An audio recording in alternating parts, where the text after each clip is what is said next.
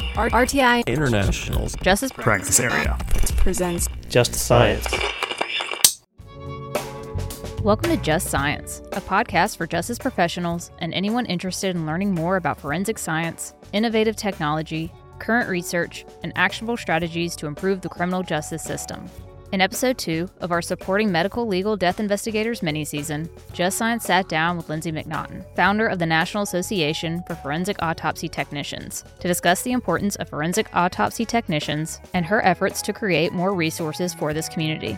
When someone dies unexpectedly or of unnatural causes, performing a full autopsy examination can be an extensive process that requires many steps and close attention to detail. To make more autopsy examinations go as smoothly as possible, forensic pathologists are assisted by forensic autopsy technicians, who complete tasks ranging from photographing remains, prepping tools, and much more. Listen along as Lindsey describes the many unexpected roles of an autopsy technician, the training required for the position, and why she created the National Association of Forensic Autopsy Technicians. This episode is funded by the National Institute of Justice's Forensic Technology Center of Excellence. Some content in this podcast may be considered sensitive and may evoke emotional responses or may not be appropriate for younger audiences. Here is your host, Kelly Keys. Hello, and welcome to Just Science. I'm your host, Kelly Keys, with the Forensic Technology Center of Excellence, a program of the National Institute of Justice. I was a medical legal death investigator for over 20 years, but I started my career as a forensic autopsy technician. And joining me today to talk about the role of a forensic autopsy technician, also known as an autopsy assistant, is Lindsey McNaughton. Thanks for being here, Lindsey. Thanks for having me, Kelly. How did you get involved in this field, Lindsey? I never really knew the path. I didn't even know that this role was a real career. It's just what you see on TV, and it's like, oh, morgue people are creepy. But I decided, oh, you know what? I'm going to go back to college. I want to get a degree in forensics, and I want to be able to, understand the death field more. I don't know what I'm going to do, but that's where I want to go. And the Denver office actually had a mass fatality preparedness program at the time that took volunteers. So I came in as a volunteer on October 23rd, 2013, saw my very first autopsy and was hooked. I went to my school the next day and declared my major in biology. Every single project I had was catered toward, if I'm working at that morgue, what would they like to see? And so I did DNA degradation experiments on decomposing tissues and just found my passion and graduated, and magically there was an opening. And at first it was really scary because I had never done an evisceration. And it's blossomed. The more I get to teach our interns, the more I get to learn with my coworkers, the more I love this job. Let's just start talking about what an autopsy technician is and maybe what it is not. Autopsy technicians vary in their roles depending on the location in which they're serving their communities. For my office, we help perform the evisceration, remove all the organs, do forensic photography, radiography, a lot of cleaning, so much cleaning. We do advanced fingerprinting techniques such as rehydrating fingers or maybe using a casting material. A lot of other offices, the technicians may not do as much or be as involved in the postmortem examination. Some offices, the technicians are simply doing the photography or assisting with body transport. But most offices these days, or the more modern autopsy technician, is doing a vast array of all of the examination processes. Yeah, you mentioned you did the photography, and that wasn't something that we did at my office. Another thing that we did a lot of was specimen processing, maintaining chain of custody, helping to collect specimens, process the specimens, transporting to the lab. Is that fairly common as well? Yes, we actually collect, retain, and dispose of our biological specimens here. We collect blood, urine, sometimes gastric contents, occasionally trace evidence. We maintain our chain of custody, and we work closely with the Denver Crime Lab with collecting that evidence. I've heard that in some offices, the forensic autopsy technician also does transportation. Is that? Some offices do, yeah. My supervisor just got out here from Florida, and at his office, he was saying that they did transportation, which I can't imagine doing transportation and eviscerations, and then you have somebody call out, and now you're in two places at once. Just blows my mind. But I also like the idea of more self-sustainability within the office, where you know that you have the right people doing the transport for you and maintaining those remains. And maybe talk a little bit about the evisceration a little bit more. So when performing the evisceration, we do organ by organ method, but there's also the en blanc, the block method, where you take everything out in one unit, and then the pathologist kind of dissects on the cutting table. For us, we start with taking off the chest plate, removing heart and lungs, and then systematically taking out each organ independently, so we can see any kind of pathological significance that we can point out to the doctors. Is that a part of the autopsy? Is that with the doctor, or are you doing that prior to the doctor? So our typical day, we start off by processing our decedents. We inventory anything that they come in with. We photo document any of their personal property, any kind of medical intervention we leave in place, but we photo document it. And then once the pathologist has determined what kind of an exam they want to perform, if they want to just do an external examination or if they want to do the full autopsy, sometimes there's some modified examinations in there as well, such as just a cranial evisceration. It all depends on their medical history and their background as to how much we already know and how much we can actually find out by performing that exam. Once we are ready to do the examination, we'll bring our decedents into our main suite.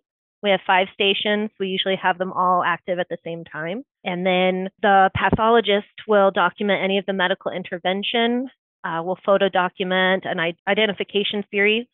And then we'll go through and photo document any tattoos, scars, or identifying features.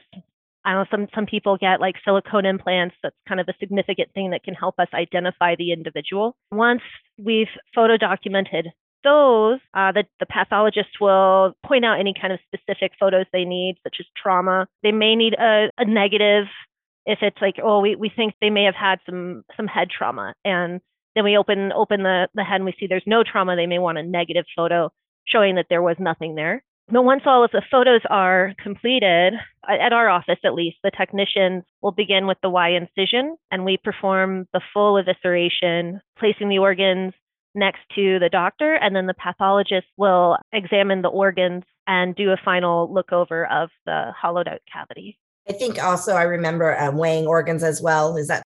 Yeah, we weigh organs. Occasionally, we might need to place the organ on a clean background and do a high-powered photo series. You mentioned modification of autopsy procedures.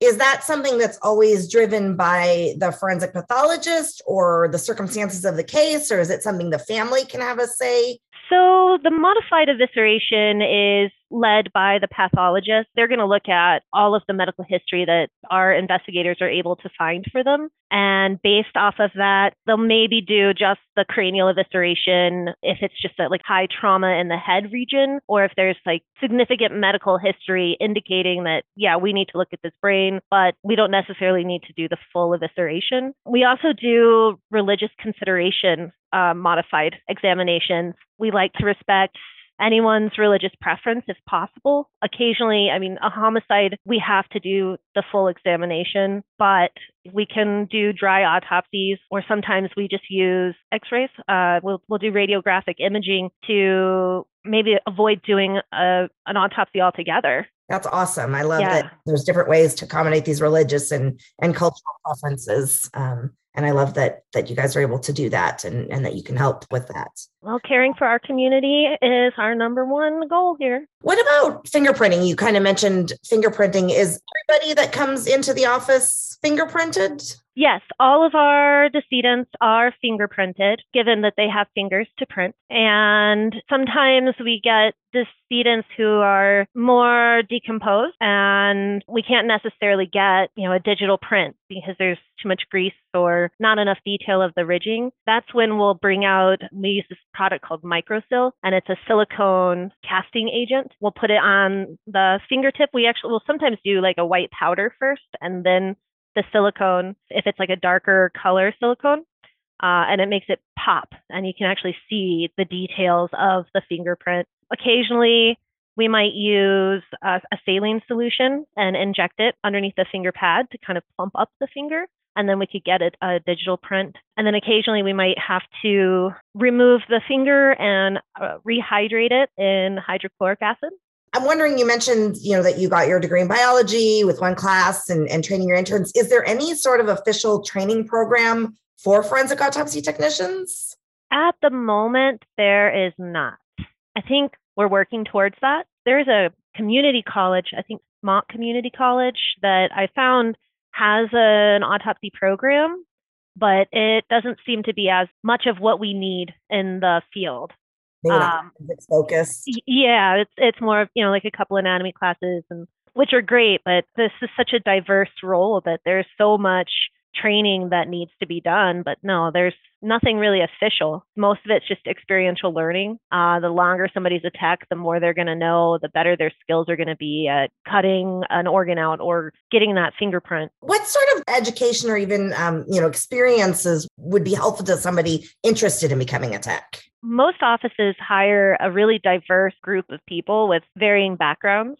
Like at our office, I've got biology and chemistry, and I'm doing my master's in entomology. My coworkers one of them has forensics degree. One is criminal justice. What about like mortuary background? Oh yeah, a mortuary background would be really beneficial as well. Lindsey, when you say cut, what do you mean? Is that? Oh, that would be performing the autopsy. Yeah, so we just say, well, we cut today. That means that we did a full examination, full postmortem, versus just like an external. Do you generally autopsy 7 days a week, or do you not on Sundays or the weekends? At our office, we do examinations 6 days a week. We are closed on Sundays. The investigators are still here. They're here 24/7, but we don't perform any examinations on Sundays. How many forensic autopsy technicians are there at your office? At the Denver office, we have 5 full-time technicians and our supervisor, and then we usually have anywhere between 2 to 8 autopsy interns as well. Wow, that's awesome. Is there a particular story about your job that can really illustrate to the audience its importance? Oh man, I don't know. There's so many different applications of what we do. You have the homicides, you have missing persons that you're identifying. It's so vast that there's not really just one specific case. There are emotionally damaging cases where afterwards we have to just hug each other. Yeah, there's just so many, and they're so impactful because every single case that comes through our office is used in statistical analysis. And we use that data to send off to the Department of Public Health and Environment, and they use that to implement better resources for our community based off of what we're seeing. So if we're seeing increase in drug use in a specific area of town, then they can reach out to the community there and make an impact. I love that you have an understanding of the importance of that public health role of a medical examiner coroner office. I don't think that was something that I fully comprehended for many years. And it is such an important role for the medical examiner coroner's office. And I love that your office even instills that in all levels of the office. That's great. Switching gears a little bit, can you talk a little bit about, I've been hearing about pathologists' assistants. Can you talk a little bit about how your role differs from that of a pathologist's assistant? Yeah, so a pathologist assistant is a licensed medical professional who they can perform the external examination without a pathologist supervising, whereas the technicians, we have less formal training. Some offices only require a high school diploma, some require bachelor's degrees. So the autopsy technician is more of a hands-on trained professional, and pathologist assistants tend to do a lot more of gross dissection of specimens. So they might be working in a hospital and prepping the same kind of organ or same specimen on a repeat.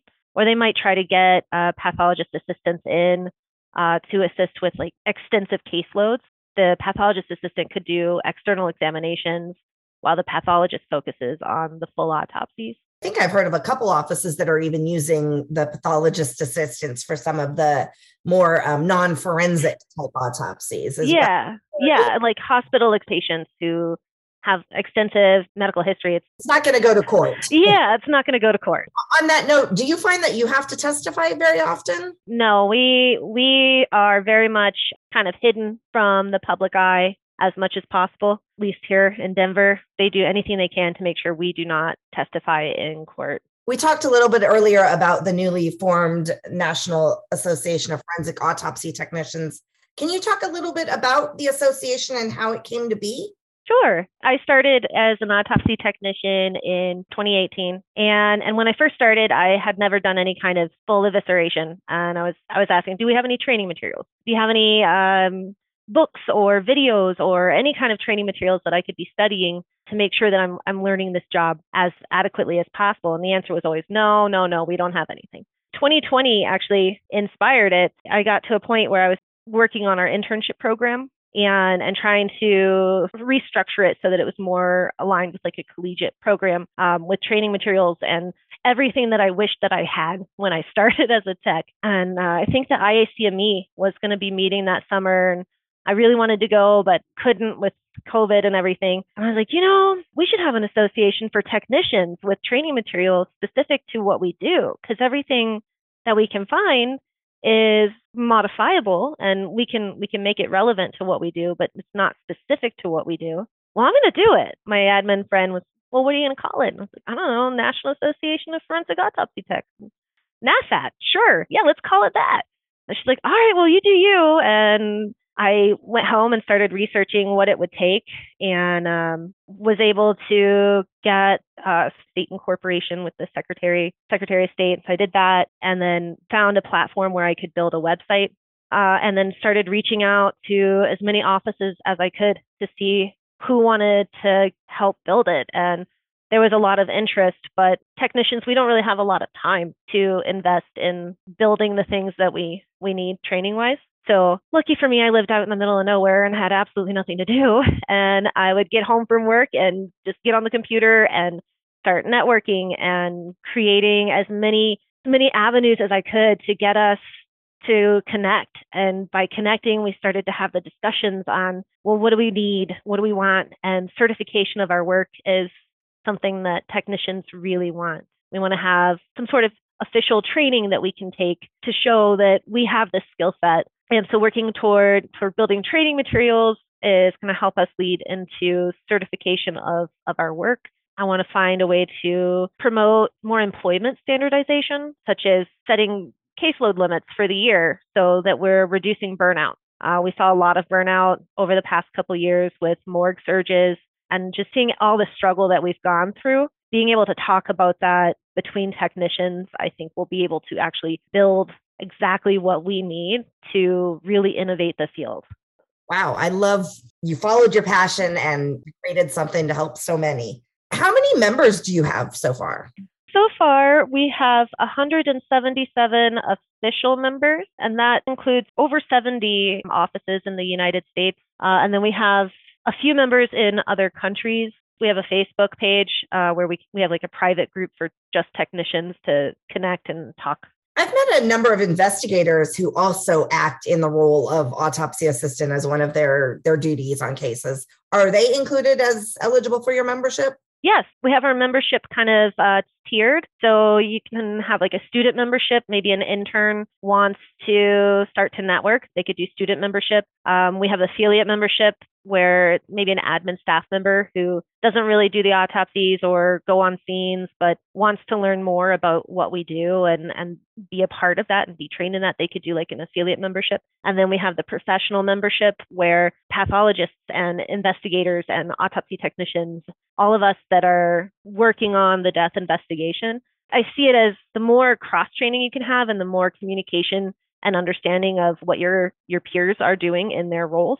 Even if it's not necessarily your role, if you understand how their role functions, then you can work so much better together through collaboration, and collaboration leads to innovation. I love that holistic approach. And I love that you even include forensic pathologists. That's a great idea. It's a new organization that has to have had a number of challenges to go with it. What challenges has the association had to face? Well, one of the initial challenges is we're all over the place time zone wise, and trying to connect regularly with virtual meetings or even written communications. It's kind of a challenge. Another challenge, pathologist buy-in. So a lot of times a technician might say, oh, there's this association for autopsy techs and they're looking to certify the work and training and I want to be a part of it. Some offices, the pathologist might see that as, oh, the technicians just want a pay raise and not be as invested in it. So just getting the message clearly communicated to pathologists and managers of operations is kind of a bit of a challenge. I've created some like flyers, and I think I put on the website like a frequently asked questions page to try to help technicians have that conversation. Many offices have allotted budgets for training or staff development, and very, very often that goes toward investigations, or the pathologists or medical students and the technicians kind of get overlooked.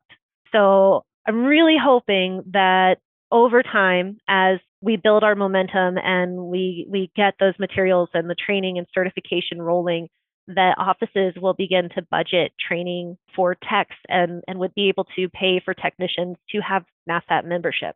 What sort of timing are you thinking realistically as far as developing things like an in-person training or even an online training and a certification program? Do you have any sort of estimation of what sort of time frame? Currently, official members in the professional tier can access some online training materials such as training evisceration videos. There's one that starts with an anatomy review, and then here's how we do it, a video of how to do the evisceration with as many resources as we were able to find, and then goes into significant pathological findings. We have the cranial evisceration and I believe the pelvic evisceration available on our website for our official members. Those are still in development. And it's, again, with creating those, it all depends on how many unicorn days we get. That's a day where we don't have to cut anything. We don't have any cases, and we can focus on making those materials. We're hoping to reach out to our members. The beginning of this year, we've gotten a lot of interest from various offices of members who want to be part of development committees. And we're going to start putting those together to have committee meetings to maybe help with that communication challenge that we're facing. We'll have smaller committees working on employment standardization and what does that look like, or certification, what does that look like? And then we can meet from there to discuss any developments or bullet points that have come up. And I'm hoping, it might be a little optimistic, but I'm hoping by 2025, we'll be ready for some sort of certification. Well, I love how much you are doing to promote excellence and professionalism in what's often an ignored profession, but such a crucial and important part of the medical examiner corner office and of a medical legal death investigation. Thank you for that. What does the future of the organization look like? We are hoping to start applying for grants this year. I spoke with my manager of operations. He thought it was a really good idea, but I was thinking that if we could get some grant funding, we could put that toward physically going to other offices and helping them with process improvement, or maybe we can come up with a standard internship program that trains professionals, and we could go physically to different offices to work together to build those internship programs or training programs. Well, that sounds like you have a lot of amazing goals and a lot of great momentum going, Lindsey. Again, just thank you so much for the work you're doing to professionalize the profession. With that, do you have any parting thoughts that you want to share either about the organization or the role as a forensic autopsy technician? Forensic autopsy technicians are really amazing and really skilled professionals. They definitely don't always get as much credit as they deserve, but they're worth it. So hopefully NASAT can promote that and build successful professionals and help innovate the field. Having been one myself, I can't agree more. Thank you for the work that you do. And I'd like to thank our guest, Lindsey, for sitting down with Just Science to discuss autopsy technicians. Thank you so much for being on the show. Thank you, Kelly. If you enjoyed today's conversation, be sure to like and follow Just Science on your podcast platform of choice. For more information on today's topic and resources in the forensics field, visit forensiccoe.org. I'm Kelly Keys, and this has been another episode of Just Science. Next week, Just Science sits down with Rebecca Reed and Megan Clark to discuss family care programs within medical examiner and coroner offices. Opinions or points of views expressed in this podcast represent a consensus of the authors and do not necessarily represent the official position or policies of its funding.